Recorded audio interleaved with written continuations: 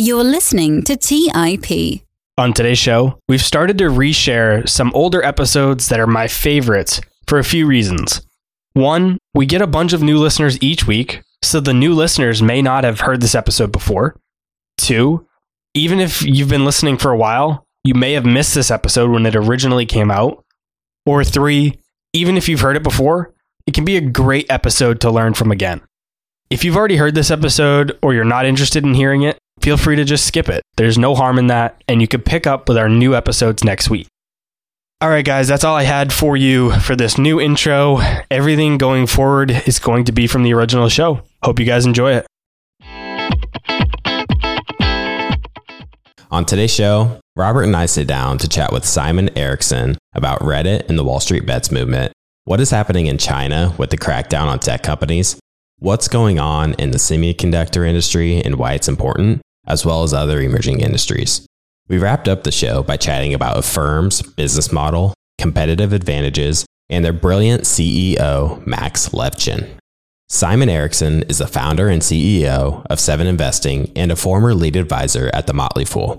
Simon's team at Seven Investing has 7 advisors searching for the very best opportunities in the stock market, and his team has a 10-year track record of investing success. They're constantly researching the important trends that are changing entire industries, so Simon is very well versed when it comes to disruption.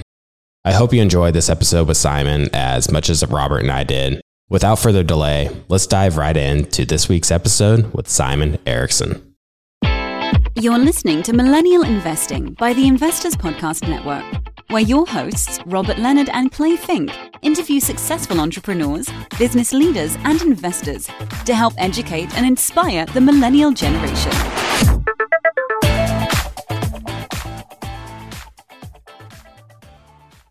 Hey everyone, welcome to the Millennial Investing Podcast. Today I'm joined by my co-host Robert Leonard, and as I mentioned in the introduction, we have the great pleasure of being joined by Simon Erickson. Welcome to the show, Simon. Clay, I am excited and honored to be interviewed by you on the show today. It's a lot of fun. Thanks for having me. So when I heard that you were going to be my first guest on the podcast, I was very excited to say the least. As a listener of the show, I enjoyed learning from your insights on how you think about investing and where you see the future going in some of the industries we're going to talk about today. Now, you've been on the podcast twice previously. Those are episodes 40 and 88 for listeners who would like to refer back to those. For those who are newer listeners, tell us a little bit about yourself and how you got to where you are today. Well, I like long walks on the beach, and I'm in Aries. Just messing with you. You know, it's my story is I started as an engineer, Clay. I was a chemical engineer that kind of transitioned into a technical sales role. So rather than swatting mosquitoes in the middle of a chemical plant in Texas, it was going out and traveling and staying in that same Courtyard Marriott every single night, 4 nights a week. But the interesting eye-opening part of it was I got to see what was innovative, what people were working on out there. Every company wants to stay a step ahead of its competitors and develop new products. And so we were selling the specialty chemicals that were becoming a part of that. Did that through most of my 20s, went back and got an MBA in entrepreneurship, actually, split between entrepreneurship and finance. I wanted to get into the renewable energy industry. And so I worked for a large oil company that had a renewable energy strategy. And so I worked on the venture capital team, the strategy and development team, went out and we acquired companies that would bring their technology in. We'd use it to build solar plants all around the world. Really interesting stuff. But I also, after that, I said, hey, I think that I want to be an investor. I want to look at things from the outside rather than the inside. So rather than building these programs, I wanted to say, okay, how can I assess a company, figure out how they're progressing, where their future lies, if they're doing the right things. And so I joined the Motley Fool and I worked there for 7 years, ran a couple of services for them, mostly looked at innovative aspects of the market and finding the companies are taking advantage of those. And Clay, my most exciting part of my career actually started last March, in March of 2020, when we launched Seven Investing. And I got to team up with several of the other lead advisors that I greatly respect. 7 of us now are finding our very, very top ideas in the stock market each and every month and packaging them into a subscription product. So it's been a lot of fun. I've seen a lot of neat things out there. And kind of always the focus has been reading the tea leaves of what the next big innovative thing is going to be. Simon, how did you make the transition from a corporate job into an investing job? I get asked that a lot from people, whether they're brand new out of college going in, trying to get an investment job, or they're already working a job that they had to take because they couldn't get into an investment role, or they just decided that they have a passion for investing and they want to make a switch. And personally, I've seen how hard it is to get a job in the investment world. So I'm curious how you made the transition from what you were doing in the corporate world into an investment role. Best piece of advice by far is go all in on whatever you want to do. Whether you want to go back in MBA, if you do that, go all in and do full time. If you want to switch from corporate job to an investing job, go all in and do your research and your homework before you even get into the interview. I mean, like, it's a very hyper competitive world out there today, especially in the investing world. But I think that for any industry, if you're willing to do your homework, be very thorough, but also show the passion for what you're doing and saying, hey, I really like this. This is what I want to spend all my time doing. It really is a huge advantage for anyone who does that. Did you learn anything from when you were in your corporate job that has helped you become a better investor? Is there anything you can take from that time as a full-time employee to put into your investing process, strategy, thesis building? Yes, absolutely. One of the biggest ones that's under followed is company culture. And by culture, this is an interesting side conversation. I won't spend too much time on it, but we typically think of culture as like how happy people are, or like if there's free coffee and donuts in the break room, or people are smiling every morning. I'm like, truly, that's important. But the more important part of culture is how a company makes decisions. Every company out there has a scarcity of resources and a scarcity of people, and they have to make decisions on how they're going to allocate projects to what people want to do. How do you get people on the same page for things? How do you spend your money? How do you go after bigger opportunities? Corporations think about that generally very different than entrepreneurs do, in terms of risk, in terms of safety, in terms of how many people they have in a workforce, or in terms of the processes they already have in place. It's been eye-opening to see the difference between corporate America and working for two of the Fortune 10 like I have, and then also seeing it completely from the other side of being an entrepreneur that started from square one with zero revenue on day one of when we started Seven Investing. So anyway, kind of a side conversation perhaps, but it's definitely a different perspective for both of those. Simon, I'll frequently have people reach out to me and ask about specific companies that are very popular on Reddit and the Wall Street Bets forum. This year, that has been companies like GameStop and AMC. This whole movement really took off at the beginning of 2021 and still seems to have many people involved. I'm curious what your take is on the situation and what you tell people that are asking about investing in these companies. Well, first and foremost, I'm not dismissive of Wall Street Bets or Reddit. I think that I've seen a lot of commentary that just think this is a bunch of dumb kids that don't know what they're talking about. And I don't believe that at all. I think that there is something to the power of crowdsourcing ideas and communities where those ideas can be shared and the good ideas bubble up.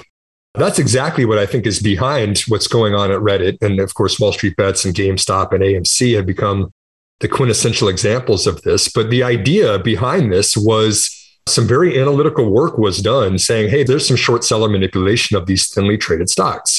These are companies that don't have really any catalysts on the near-term horizon, that if you want to pick up a little bit of extra money, betting against these companies like so many institutions were doing, there really was no reason not to do that. GameStop, as a bricks and mortar retailer of video games for the most part, wasn't going to go out and quadruple its revenue year over year.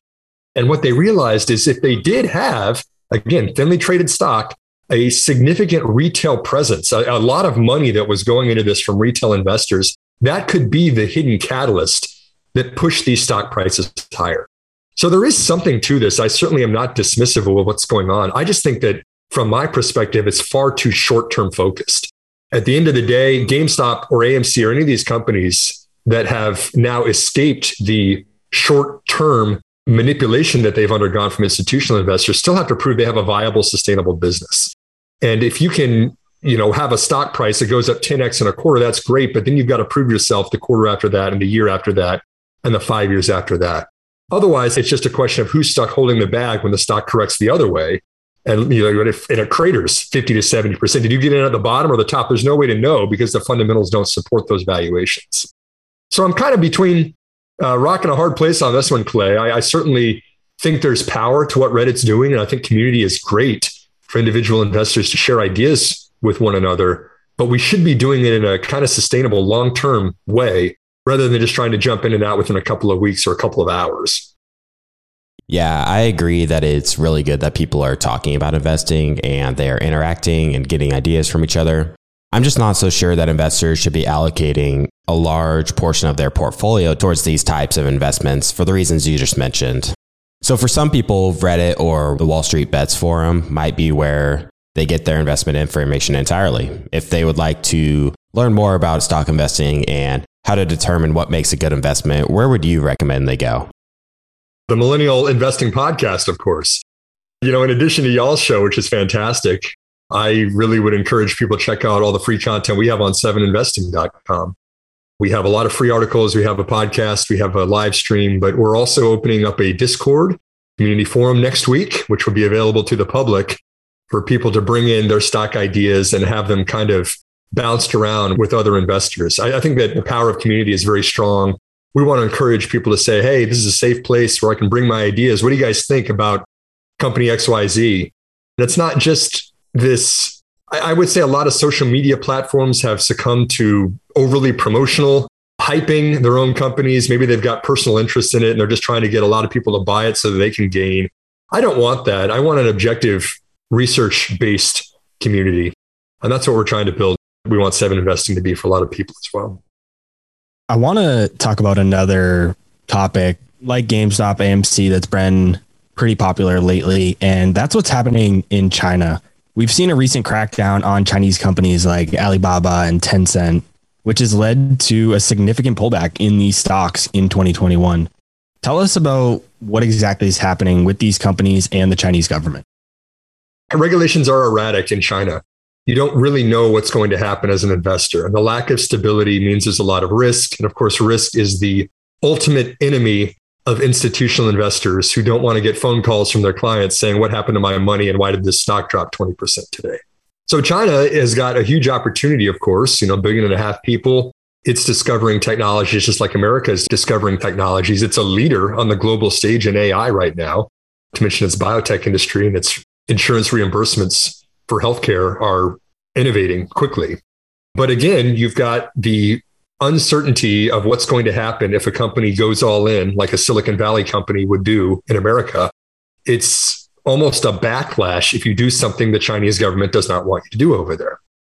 Let's use Jack Ma as a perfect example of this, right? Jack Ma is incredibly innovative. He is a hustler. He is a guy that's very aggressively developing technologies, and he's used those to build the most successful e-commerce platform with Alibaba out there in China. But as we saw, he wanted to spin off Ant Financial through an IPO earlier, just within the last 12 months here. And Chinese government came back and said, hey, we don't really appreciate some of the things that you're saying out there. He was very controversial with the government on his stance on bribes, on his stance on regulations, on his stance on suppressing innovation. And if you follow the Ant Financial story, it's basically pulled the IPO and the government has silenced Jack Ma from speaking in a way that's controversial or critical of the policies that they have. They want to preserve control. They don't want to have China become Silicon Valley like we saw in America. And so we have to taper a lot of the expectations. When we say, oh, this is going to be the Google of China, this is going to be the Amazon of China, it's not. China is completely different and the consumer preferences are very different over there and the regulations are very different over there. Now, is it still a big opportunity when you have 1.5 billion people? Yes. But I think that we need to be very mindful of the fact that at any time, your investment is not safe over there.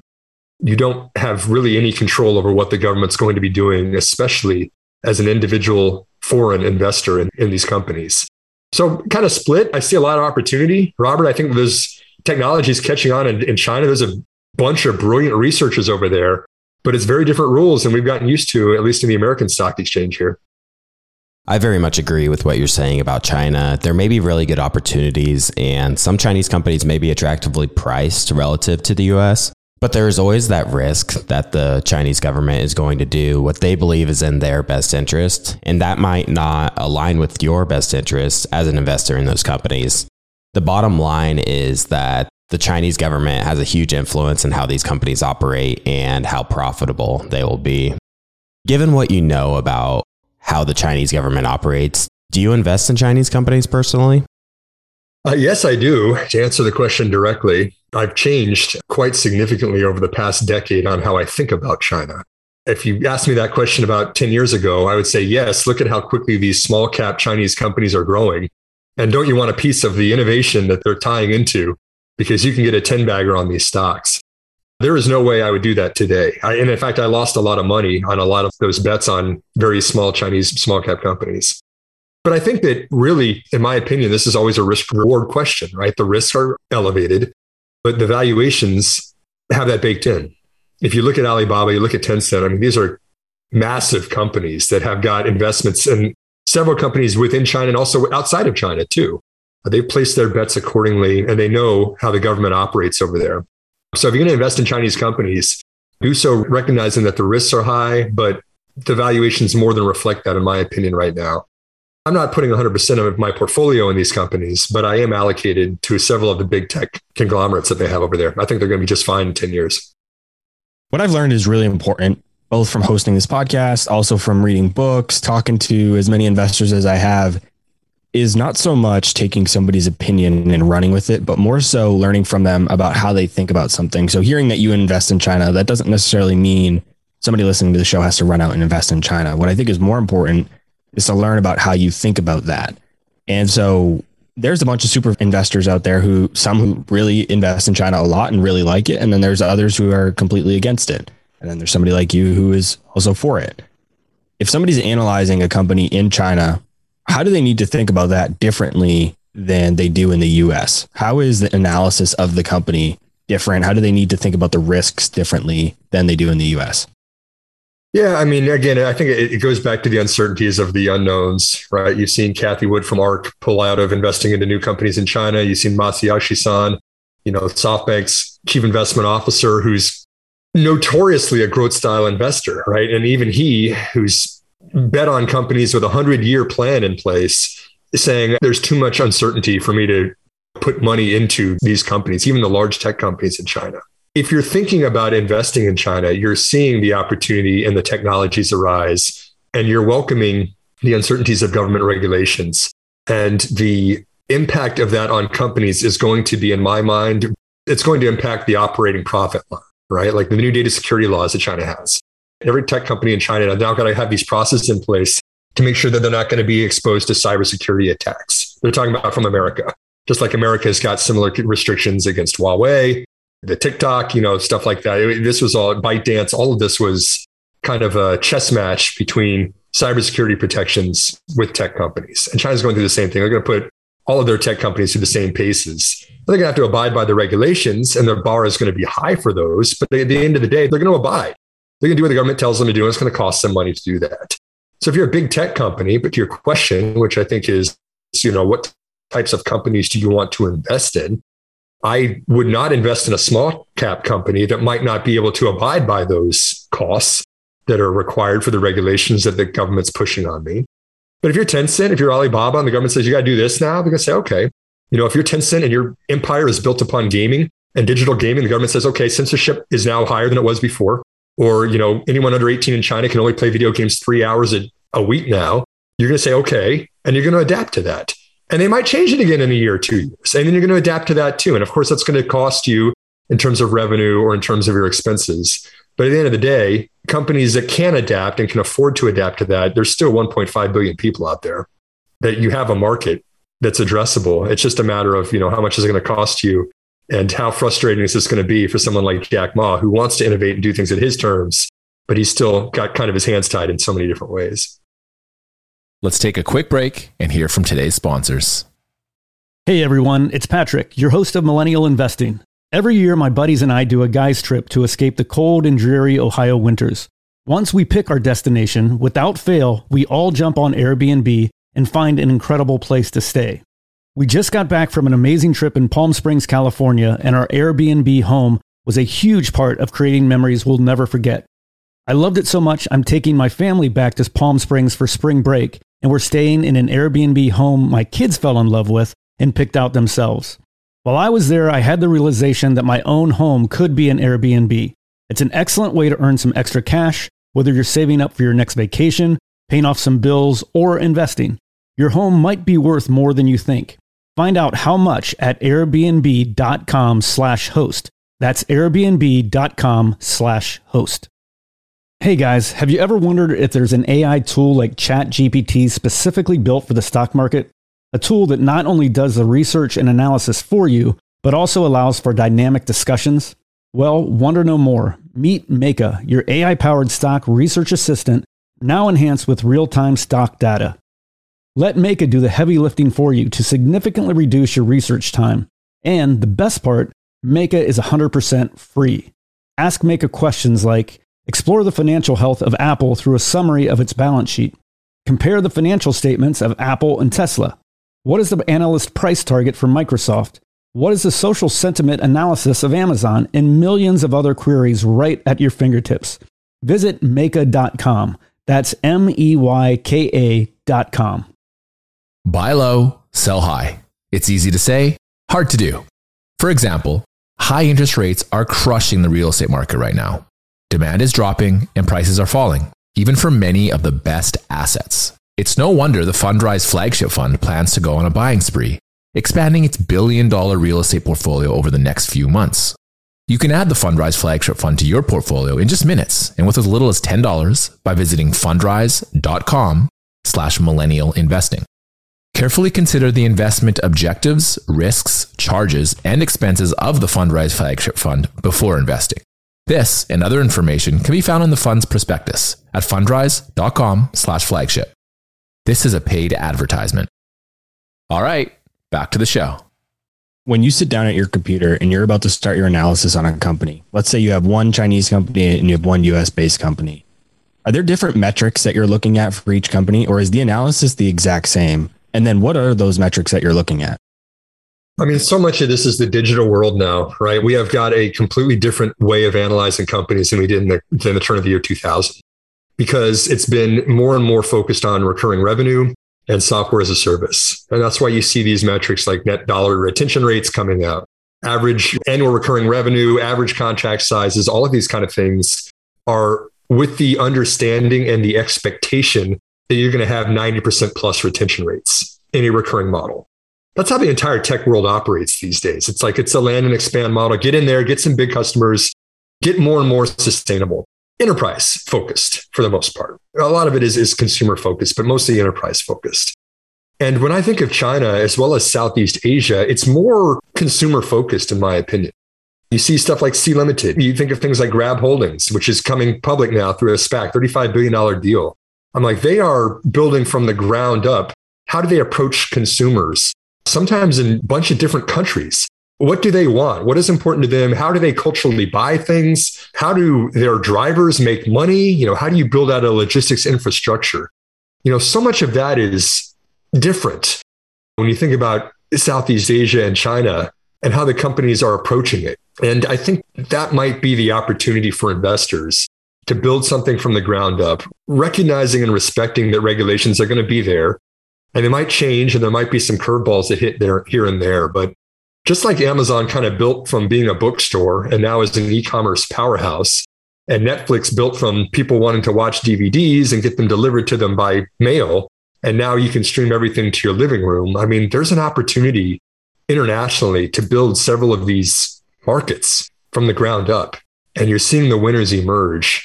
And if there is any similarity, I think, between the United States and other countries, it is that companies get stronger, especially when they have more data as a competitive advantage to make tweaks and changes that they see. Very exciting, in my opinion, not only in China, not only in Southeast Asia, but also in South America and India. I think we're going to see a lot of emerging market winners arise that return 10 times your investment over the next 5 or 10 years. We're hearing a lot about supply chain issues and shortages across many industries, many different types of products and services. But one you're well researched in is semiconductors. So talk to us a bit specifically about how and what is happening with the semiconductor industry and why it's so important. Yeah. Okay. So Robert, say that you have a semiconductor fabrication facility. You have a fab. You have a place that is manufacturing the chips that are the highest performing chips in the world. And traditionally, you've served smartphone companies and you've served automotive companies and you've served some industrial customers too, right? But the problem is when COVID happened last year, several of those industries really completely cut their contracts and their demands with you, right? Like, let's say you're an automaker and you said, hey, we're not going to hit our forecast because nobody's going out and buying cars right now. Everybody's hunkering down. So we need to stop the volumes that we had in place with you, Mr. Fabrication of the semiconductors that were going into our cars. And you said, okay, fine, no problem. Great. We're around when you need us again. But in the meantime, you don't have your fab sitting idle. You go out and you find other companies that want to fill that demand. You go out and you work with Tesla because EVs, electric vehicles, have 10 times as many semiconductor chips in them as internal combustion engine traditional vehicles do. And you say, okay, great. Mr. Elon Musk, come right in. We've got some supply waiting for you. You go out and you work with Internet of Things providers. We want to have everything connected to the internet now and sensors connecting everything that we can take data off of. And you say, okay, we need semiconductor chips for those. Let's fill some capacity with that. You find these innovative pockets of the market that need high performance chips. And if you can provide those, you take on that demand. And now we come back, here we are, about a year and a half later from the outbreak of COVID, at least in America, March 2020, call it. And the companies like Toyota are saying, hey, we're ramping back up now. Can you make us the chips that we need for the driver assistance package of our vehicles or for the console, for the dashboard, for the audio and the entertainment? And they say, yep, great. But now, you know what? You're in the back of the line again. We've got to meet all these other demands from the customers that filled the gap during COVID. And so I think that you're kind of seeing certainly the manufacturers of those chips are supply constrained right now. That's why you see Samsung building a new facility in Austin, Texas, that's going to cost tens of billions of dollars. You see Taiwan Semiconductor putting a $100 billion CapEx plan in place for the next 3 years, which is almost unheard of for any industry, in my opinion. But at the end of the day, there's only so much supply that can go around. And the people that are going to be able to willing to pay the highest prices and have the contracts in place that are at the front of the line, which are the smartphone companies right now, they're going to get first dibs on that. They get to drink first on this. And everyone else, they're going to get what they can. Toyota has slashed its production forecast globally by 40% for 2 months in a row now. And that's not going to just suddenly ramp back up next month. It takes time to bring capacity online. If you are a manufacturing engineer in the semiconductor industry and you live in Arizona right now, you're probably going to double your salary over the next 2 years. There is so much demand. This is not just a cyclical thing. This is a step change because AI and the processing that's required for machine learning is so computationally heavy. This is a new normal for the semiconductor industry, and it's very exciting for the companies that design and also the companies that manufacture those high performance chips. Sounds like some specific employees are pretty well positioned to benefit from this chip shortage, but who else? What other companies specifically do you see as benefiting from what's going on in the semiconductor industry? And then on the other side, whether it's companies, employees, anybody in the situation, who do you see as being most negatively affected? Moore's Law pushed down the pricing of semiconductor chips for the past 50 years, right? We could more densely pack integrated circuits with transistors. And so it drove down the costs. And this kind of led to the personal computing, wave that, unlocked all the opportunities for Intel and all the opportunities for AMD. And then all of a sudden you had a PC on everybody's desk. And then all of a sudden data centers, it pushed the prices down for those even further. And now all of a sudden everything is built in the cloud. But the people who say that Moore's Law is dead are pointing out that these are getting really, really small. The nodes, the process technology nodes, are now 5 nanometers or smaller. These are tiny. This is so tiny. And the lithography that's required for the production of these super complex chips is getting incredibly difficult. I'm of the believer that Moore's Law is not dead. It's just getting really, really hard. And so even the world's largest semiconductor companies, the Intels of the world, are having a challenge to make anything that's less than 7 nanometer chips. The super, super, super small transistors that are allowing a chip to be more and more computationally capable. There's only a handful of companies that can do them. Samsung and Taiwan Semiconductor are the only ones that have reliably shown an ability to produce less than 7 nanometer chips. And so if you're Apple and you need your smartphones to be better every single year and more impressive semiconductors that can handle that demand, you go to a couple of companies to do that. Samsung's developing this for their own internal production. Intel wants to do this for US technology companies' production. But Taiwan Semi, in my mind, is a huge winner from this as the world's only pure play foundry that can handle this kind of computing. And so I think that there's just going to be a flood of demand that goes to them for the production of these chips. And then the second one that really catches my attention right now is a lesser known company. It's Dutch. It's called ASML. Not as followed because it's a niche specific company. What they are doing is they're producing a lot of the capital equipment that's going into the lithography and the etching of those chips. So Taiwan Semiconductor and Samsung are customers of this company because they're making these massive machines called extreme ultraviolet lithography machines, UOV, if you want to call them those. They'll cost $150 million, and they've got 2 years of backlog already in place. So they can't make them fast enough to keep up with these capacity expansions. I mean, a company like that has got basically, it can't hire people fast enough to keep up with what it wants to do. And a stock like that is priced at a premium, as it should be. But again, it's the question, it's not Facebook. You can't flip the switch and serve 40% more ads when you make an algorithm tweak. It's you've got to train people and you've got to get your own logistics in place, your own supply chain in place to do something like that. But again, the demand for something like that is extreme. I mean, extreme UV is necessary for anything that's less than 7 nanometers. And of course, the world's most complex computing is being done as Moore's law gets more and more complex, more and more challenging. I mean, this is a company that's going to be, it probably will have a 10 or 20 year demand in place starting from today, and no one's going to catch it. That's incredible. Just some of the figures and numbers that you're bringing up around these companies. Do you think the labor shortage is playing a factor in any of this? Absolutely. Clay, let's just for the fun of it, go out there and apply for jobs in Arizona and say that, we've got expertise in semiconductor manufacturing. See how many zeros are on the check they get offered to you. There's only so many people that can do this kind of work. It's extremely challenging. Basically, if there's any dust or any particle or anything that gets into these fabs, it's going to completely disrupt the entire fabrication of all of these chips. I mean, stuff like this is super, super specialized. It has to be done in a vacuum. Extreme focus on safety, extreme expertise from the people that do these kinds of things. But it just shows you, if you are that person and you're willing to work for these kinds of companies, yeah, there's a huge opportunity right now. Another industry I wanted to discuss today is the space economy. I can't say I know too much about this industry, but I've seen investors like yourself and Kathy Wood at ARK Invest show interest in it. Could you give us an overview of what the space economy is and what types of companies are involved? The space economy for decades had basically only one customer. It was the US government. And it was NASA that wanted to, have taxpayer funded missions that would accomplish something that would progress research. And then that would bleed down into the private sector through things like GPS that would be adopted. And now GPS is used for Uber navigating cars and delivering food to people's houses.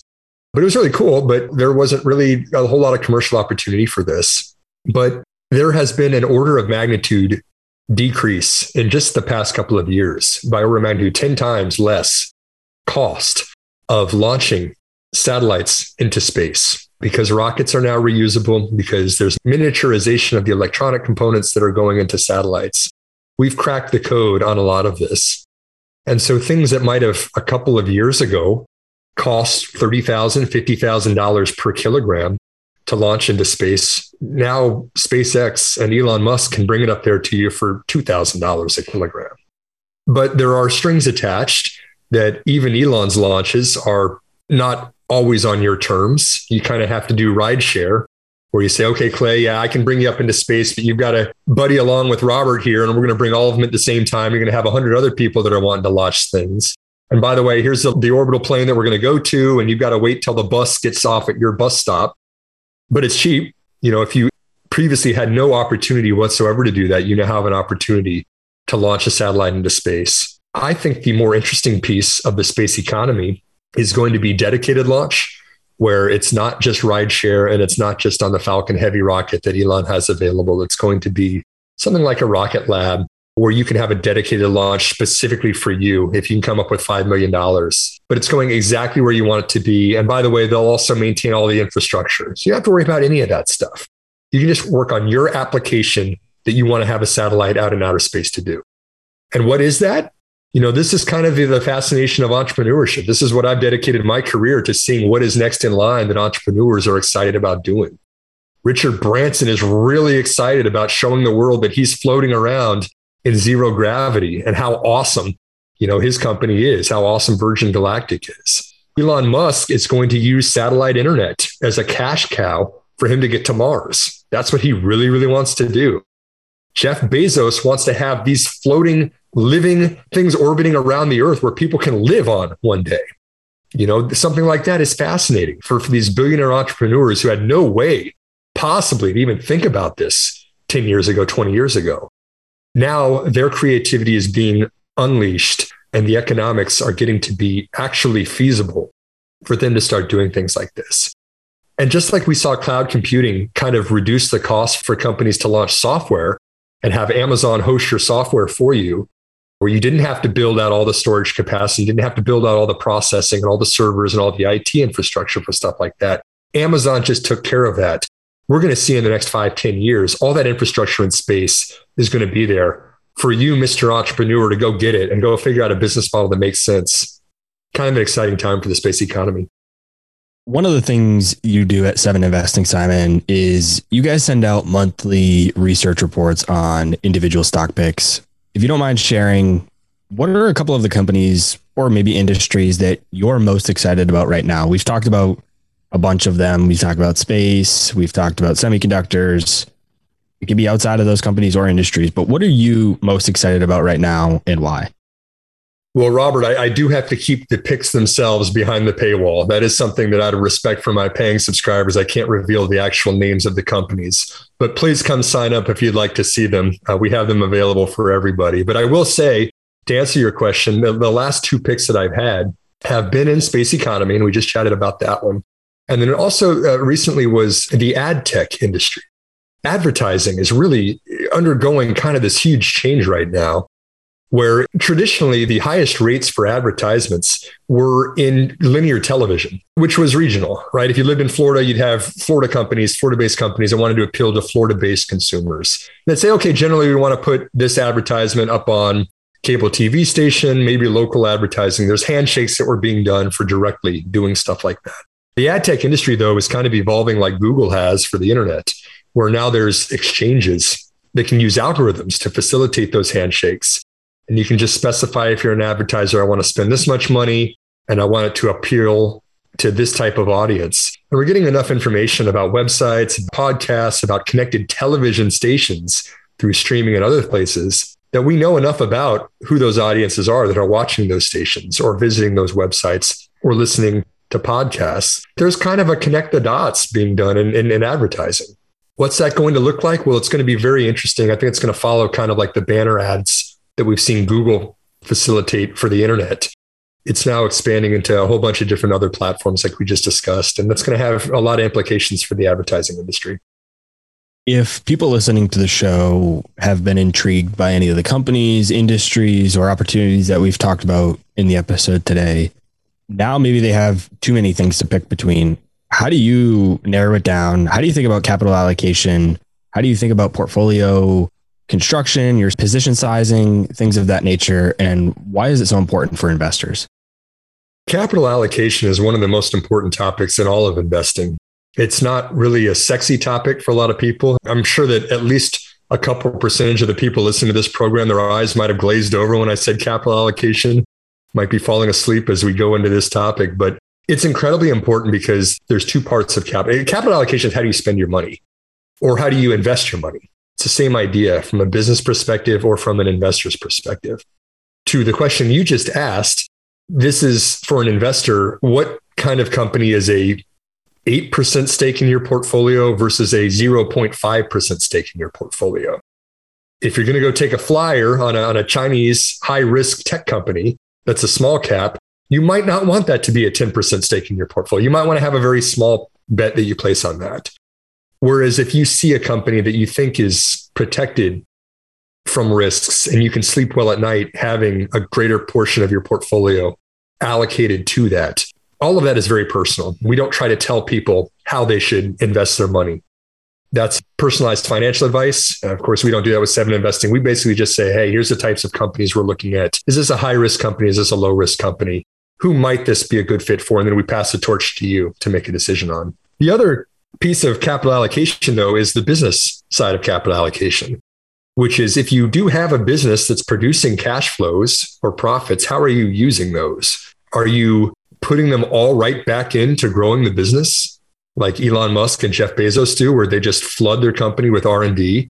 And Elon says, hey, great, we're going to do space internet stuff now. Hey, now we're going to implant chips into people's brains, or Hyperloop, or anything that Elon has got a zillion ideas that he always just goes all in on. Tesla was a perfect example of it, by the way. Tesla, he had a less than 10% chance he thought that Tesla would be successful, but Elon put all of his money, to almost the threat of his own personal bankruptcy, into Tesla to make it succeed. But again, super high risk. Even he admitted, hey, this was probably going to fail. Other companies say, hey, we don't want to go all in and just go into the unknown, risks be damned. We want to be a little bit more discretionary on how we're approaching growth.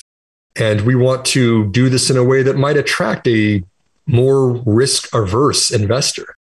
So if you're investing in consumer brands, if you're investing in really large tech companies, if you're investing in retailers, these are companies that are more mature in their life cycle, and they've got kind of strong brands in place. They've got protections from competitors in place. They're not going to bet the farm on what's going to happen in the next 2 or 3 years. And so they might be paying out a rising dividend. Vail Resorts is a perfect example. There's not going to go out there and be all of a sudden another Aspen, another Vail Resorts that just pops out of nowhere and there's a mountain in the middle of Nebraska tomorrow. I mean, those are structurally in place. You can't replicate that easily. And so companies like that have got season ticket holders, they kind of know what their demand looks like. They say, okay, we're going to put some money back into the business, but we're also going to share this through a dividend or through a stock buyback. Stuff like that is just as important for retirement portfolios or lower risk allocations of someone's portfolio. And so to your question of how do we think about capital allocation, I love finding the fastest growing companies that are out there. I love finding the most innovative companies that are out there. That is what I am just very passionate about doing. But even I would never put 100% of my portfolio into high growth companies. You've got to be able to sleep at night. And at the end of the day, investing is meant to unlock your personal financial goals. For me, personal financial goals include putting my kids through college. And I do not want to tell them, hey, I screwed up and I made the wrong call and now we lost all our money. So capital allocation, again, full circle back to your question, it's personal for everybody. We recognize that investing is personal for everybody. But I would recommend investors at least consider investing in companies that match their own allocation expectations and their own personal goals for what they want to achieve in the future. When it comes to your investing, how do you define risk? In academia, a lot of times it's defined as volatility. And I don't necessarily agree with that. And so I'm curious to hear, when you are thinking about portfolio allocation, what are you looking at as your risks and how are you defining that? Risk is the chance of a permanent impairment of capital for a company.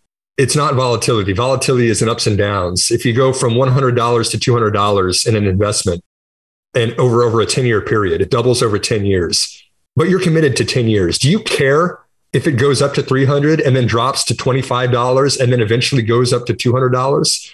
You really don't. It doesn't matter if you're a 10-year investor, if it goes in a straight line or if it goes up and down all over the place. That's volatility. Risk is when a company screws up and impairs the capital that never comes back.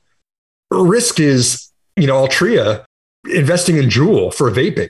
And they realized after they made this ridiculously overvalued acquisition of a vaping company that had all sorts of regulatory risks involved about them appealing to minors and how they were advertising and just all this other stuff. They wrote off, what was it, an $11 billion acquisition over a course of like 18 months. I forget the specifics. Correct me if I'm wrong on that, but it was a lot of zeros on the check that they wrote that they just wrote down. And shareholders will never get that back. I mean, they could have paid that as a dividend and that would have been a better use of capital. Again, capital allocation is tricky. They thought they were making the right moves and doing the right thing for their shareholders at the time, but that was an impairment that you don't get back permanent. Investors in Altria suffered from that move. That was a risk that they didn't consider enough. Let's take a quick break and hear from today's sponsors. Hey everyone, it's Patrick, your host of Millennial Investing. Every year, my buddies and I do a guy's trip to escape the cold and dreary Ohio winters.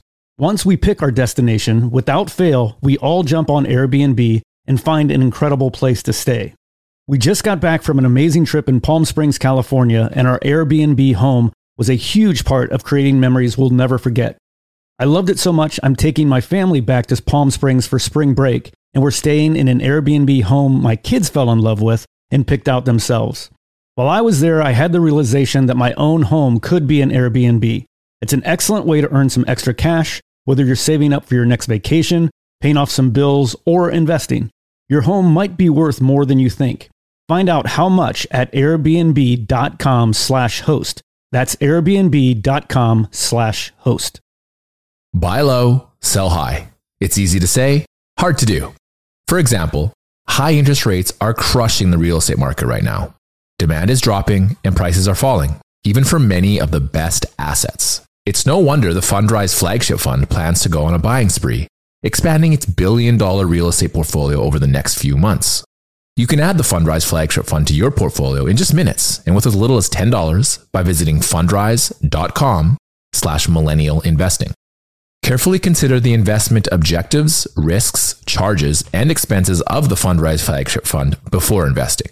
This and other information can be found in the fund's prospectus at fundrise.com/flagship. This is a paid advertisement. Quick math. The less your business spends on operations, on multiple systems, on delivering your product or service, the more margin you have and the more money you keep. But with higher expenses on materials, employees, distribution, and borrowing, everything costs more. So to reduce costs and headaches, smart businesses are graduating to NetSuite by Oracle. NetSuite is the #1 cloud financial system bringing accounting, financial management, inventory, HR into one platform and one source of truth. With NetSuite, you reduce IT costs because NetSuite lives in the cloud with no hardware required, accessed from anywhere. You cut the cost of maintaining multiple systems because you've got one unified business management suite. You improve efficiency by bringing all your major business processes into one platform, slashing manual tasks and errors. Over 37,000 companies have already made the move. So do the math. See how you'll profit with NetSuite. Everything seems to be more expensive these days. I've noticed this at my own businesses that I've run. You'd be wise to find proven ways to cut costs and boost performance at the same time. By popular demand, NetSuite has extended its one-of-a-kind flexible financing program for a few more weeks. Head to netsuite.com/mi. netsuite.com/mi. That's netsuite.com/mi. All right, back to the show. I think that capital allocation and risk management are topics that aren't discussed as often as they should be. You know, we live in a time where many retail investors are taking on more risk, and they might think that because a company's stock has performed very well over the past couple of years, or maybe even the past couple of months or so, they think that that will continue. So they extrapolate that into the future, which might lead to investors taking on too much risk. Additionally, many retail investors haven't seen a downturn in the markets outside of March 2020, so they don't know what it feels like to lose a substantial amount of their portfolio's value. And I definitely believe it is a topic that should be discussed more. One thing we wanted to do more on the Millennial Investing podcast is talk about individual stocks. And today we are going to cover Affirm. Could you give us an overview of what Affirm does and why you are excited about this company? The reason I'm excited is because it's got Max Levchin as the CEO. And he is a guy that anyone who's familiar with him was the CTO of PayPal that turned it into the largest digital processor of payments in America's internet. You know, this was something that people were not just moving money bank to bank anymore. Now, all of a sudden you had websites. They needed to do commercial transactions online. You wanted to make this as seamless and as simple as possible. And so it was kind of tied to email addresses, and people just kind of set up these digital wallets that we take for granted today. But remember, back in the year 2000, 2005, this was a really big deal. And he had a problem with fraud. PayPal in its earliest days had all these bots that were just trying to game the system and get access to people's money and do fraudulent transactions. It would put money from one account into another, and nobody would see what was going on behind the curtain. And so Max Levchin, brilliant as he was, found a way to contain the fraud, to detect the outliers and the anomalies in these transactions. And of course, PayPal now fixed it. You know, they're the most trusted way still, globally, probably, to digitally send money and to process the payments for those. But Levchin did a lot of that work, and he really is kind of, in my mind, the expert still detecting those anomalies. And he went on and this was years ago. The reason I say that he's the reason I followed Affirm so close is I followed him, I guess it was, I would want to say 3 or 4 years ago. I saw him at a financial conference that he was really pushing for transparency in consumer lending. He really had problems with credit cards, and he didn't like that in America, credit cards were racking up $125 billion a year in interest payments. And then on top of that, another $15 billion a year in late fees or in fees you didn't see coming as a consumer. And this is why banks are like the most hated industry, right? Behind cable companies. I mean, consumers probably hate banks the most. They say, oh gosh, look at the fees I got charged, or, look at how much I have to pay for my credit cards. Of course, it's been crippling for some people that can't get out of credit card debt. It's just kind of this terrible connotation for this whole industry. And Max kind of said, hey, it doesn't have to be this way. Finance can be a way to unlock opportunities for people to buy the things that they want and they need, as long as we don't do bad behaviors. And as long as we're not just putting a sledgehammer on people for taking out loans they shouldn't have taken out, predatory loans, or getting credit cards in people's hands that shouldn't have them in the first place. But he was saying, what if we just were to transparently report all the interest payments and all the fees that you would be paying completely up front? What if we didn't have to go out and say, late fee, I got you again. You got to pay us this much money now, and create this hatred. What if we can create a better way? And so he was talking about installment plans, and it would have to be paid with a debit card, not a credit card. And he said, okay, let's start Affirm to be this company that if you wanted to go out and buy a Peloton, or if you wanted to go out and book a flight, or you wanted to go out and buy something that costs a couple $100, maybe you didn't have that right away, but you could pay it over time. And we could see you're not one of these outliers who's not going to pay it back over time. Affirm could lend money to those people, and they would be willing to take the credit risk because they could detect the outliers, and they could do this much better than any of the banks could do by themselves. And so Affirm wisely goes out and says, hey, Max, we want you to be the not only the founder, but the CEO of Affirm. There's kind of an industry now that's being called buy now, pay later, which is fulfilling that vision that Max Levchin really had years ago. And it's kind of, at the end of the day, an alternative when you are clicking the checkout button of any transaction that you're making online. You've traditionally had, you can buy this with a credit card, you can buy this with PayPal, you can buy this with a debit card, or, hey, look, you've got a buy now, pay later option that's now available. You're starting to see that find its way into Amazon, into several different merchants, into Shopify. The largest e-commerce providers out there are waking up to the opportunity that buy now, pay later has unlocked. And I think that Affirm is the front runner, in my opinion, in this space. So like you mentioned, the buy now, pay later concept is an interesting idea as it extends to the concept of financing purchase of items. I didn't really think about how it's a competitor to credit cards like you had mentioned. So, it seems like a relatively simple concept that some of these large companies I would think should be able to build out.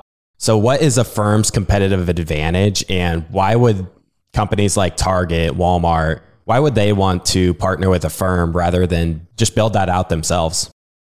First, let's understand how they're making money, how Affirm's business model is structured, which is they're getting money from two different ways. One, they're getting money from the interest payments that they disclose transparently to anybody who makes a purchase, right? So we go on, we buy a Peloton bike, we use buy now, pay later, and we say, okay, this is going to cost a couple $1,000s, but I'm going to pay it off over the next 24 months. This is exactly how much I'm going to be paying in principal and in interest on each one of those payments. Same as a mortgage, right? This is a consumer product mortgage that we've created here. And so Affirm's getting money from me as a consumer who buys a Peloton bike. Peloton is excited to work with Affirm too, because it's a new option that might unlock another type of consumer that might not have said, hey, I got a couple $1,000, I'll just go out and buy this bike, or I'll put it on my credit card. Hey, if I can finance, or if I can pay this in installments from Affirm over a couple of years, maybe that's a consumer they didn't have access to before. And the other thing that's really interesting for them, and by the way, they're going to pay between 3 and 5 to 6% of the cost as a rebate to Affirm for every purchase. Affirm gets a percentage of the gross volume of the purchase that is made from a retailer. They take that because they take on the payments. They take on the risk of the consumer not paying it back. But the interesting piece of this, is that there's a lift. The interesting part for the retailers of why they would want to work with Affirm versus somebody else like Afterpay versus somebody else, that's a smaller buy now, pay later option, is because Affirm has got an app now that has got access to that consumer and saying, hey, I saw that you bought a Peloton bike. Maybe you want to be in an active lifestyle. We kind of know a little bit about you because of the purchase. Do you want to buy from Lululemon? we've identified, maybe we think that you might be interested in this other vendor that we represent. And it might have an offer for, 5%, 10% off if you buy something from them.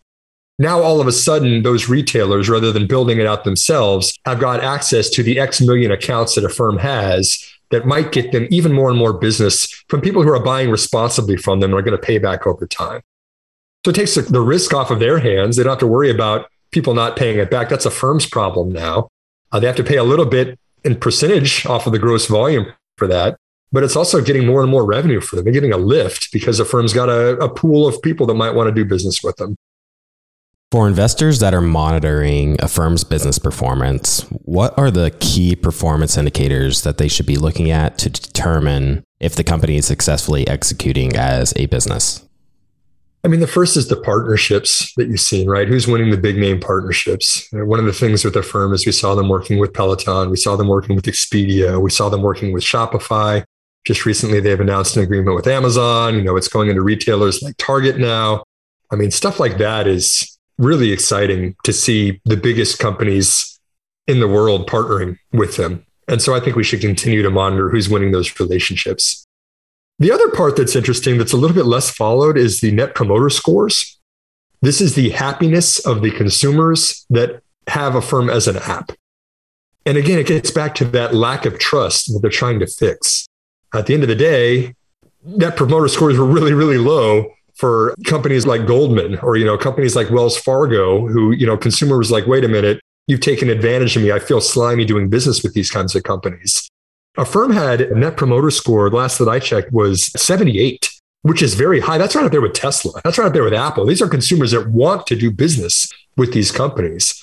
And so as you see other options, if you're an early runner, you're an early adopter of Affirm and they've taken care of you and you're really happy with them, are you going to leave and go with somebody else? If Affirm's giving you more options with more partnerships with more companies and they take care of you and you're very happy, no, you're going to stay. I mean, you're going to see really, really high retention rates. And of course, that's really important as consumers use them for more and more purchases over the next years and decades to come. Yeah, that totally makes sense to me. Earlier, you had brought up Max Levchin, who also stood out to me when I did some research on Affirm. He was a former co-founder of PayPal, and now he is the founder and CEO of Affirm. I'm curious, are founder-led companies something you look for when researching companies to invest in? Yes, that's very important. I don't think it's even as important to be founder-led or have the founder be the CEO or even the operational side of it. I think you have to follow the talent in the industry. Right? So Levchin is such a fascinating story, Clay. Like, if I can go a little bit off script on this and just tell the background, I mean, he was born in Ukraine, right? And as a small boy, a gifted computer programmer from even as a young age, then Chernobyl hits and he has to evacuate the city and go out to a small cottage in a rural area where he is writing algorithms on pieces of paper and then brings them back years later to do programming when he has access to a computer again. I mean, his mind is functioning on a different planet, right? Who can do that? There are not that many people that are as gifted as Max is at doing those kinds of things. And that's why he becomes CTO of PayPal, CEO of Affirm. When you talk to him, as I got a chance to chat with him in person, people like that are very rare. Elon Musk is very rare. And there's a reason that Tesla's so successful. Not everybody can do that. So you've got to follow, who is it that really stands out from the rest of the herd? And it's going to be the 1 in 1,000, 1 in a million founder that everybody else is fighting it out, but who's really doing something that nobody else is either looking at or is afraid to do? Who's brave enough to go out there and completely disrupt an industry? It's challenging, but the companies that do it really well and have got founders or at least people on board that are pushing those companies forward with a tailwind are going to get ahead of the pack. And for investors, we want to find those kinds of companies that have that as an advantage. Continuing with this buy now, pay later kind of idea, one of my biggest positions for the last few years has been Square. And I did an episode months ago now about Square. I did a deep dive into it. And a lot of people that listened to the episode were really interested in that episode. I got a lot of really good feedback about it. So I think there's a lot of people that would be interested to hear your opinion on how Square entered the buy now, pay later space with their acquisition, and just some general thoughts you have about that, whether they should have built it, whether it's good for Square to enter this industry.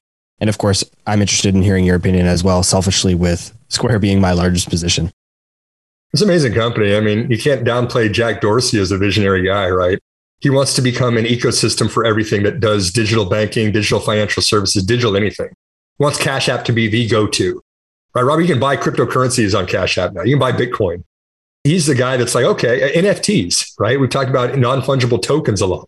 Well, everyone else is trying to figure out what the heck is an NFT. Jack Dorsey has already gone out and made a $300 million acquisition of Tidal and is bringing recording artists on board and wants them to use his platform to do this.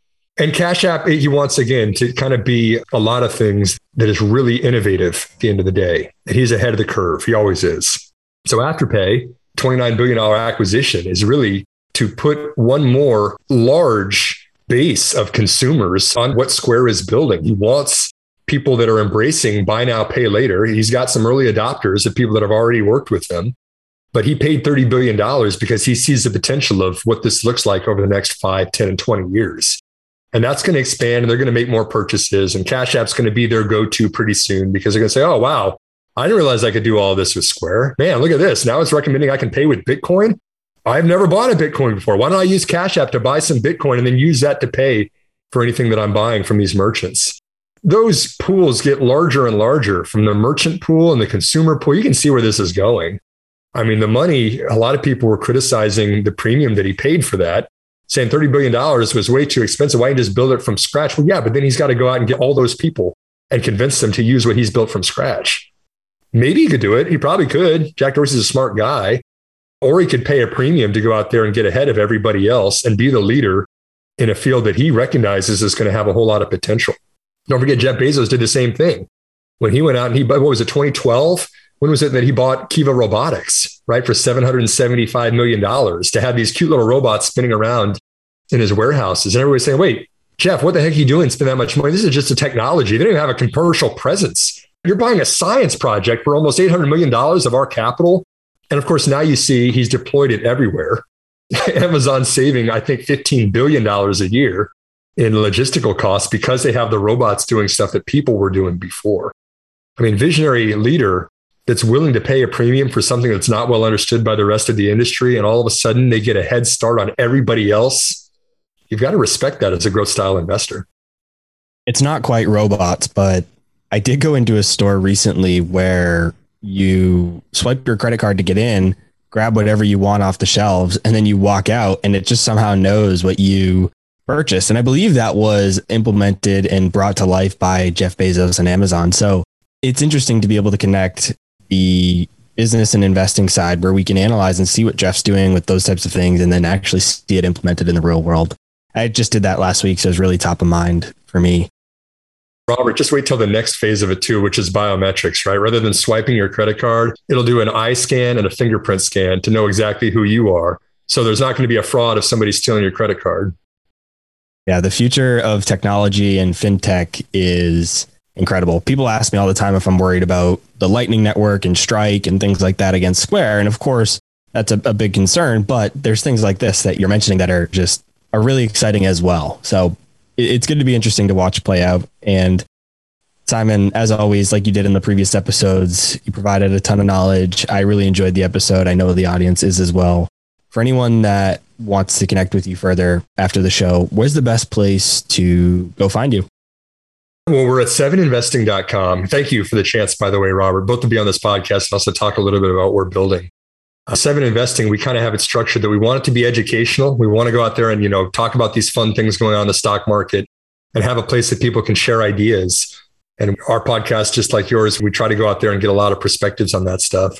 But then the subscribing, if you do take the leap of faith and subscribe to 7 Investing, we have 7 recommendations every month for people to consider. But we also have a monthly check-in with the advisors. We call it a subscriber call, which is really a safe place you can actually ask us about the recommendations. So you said, hey, Simon, you mentioned the ad tech company. First of all, you go out and you see what it is. You read the report and you say, I've got some interesting questions about that. Hey, Simon, what do you think about A, B, and C? We kind of think of investing as a long-term journey, a very personal journey, but you should have an opportunity to interact with the people that are making the recommendations. And we want to be available and engaging and have a safe place that's valuable for people to say, hey, can you talk a little bit more about this? I didn't really understand that part.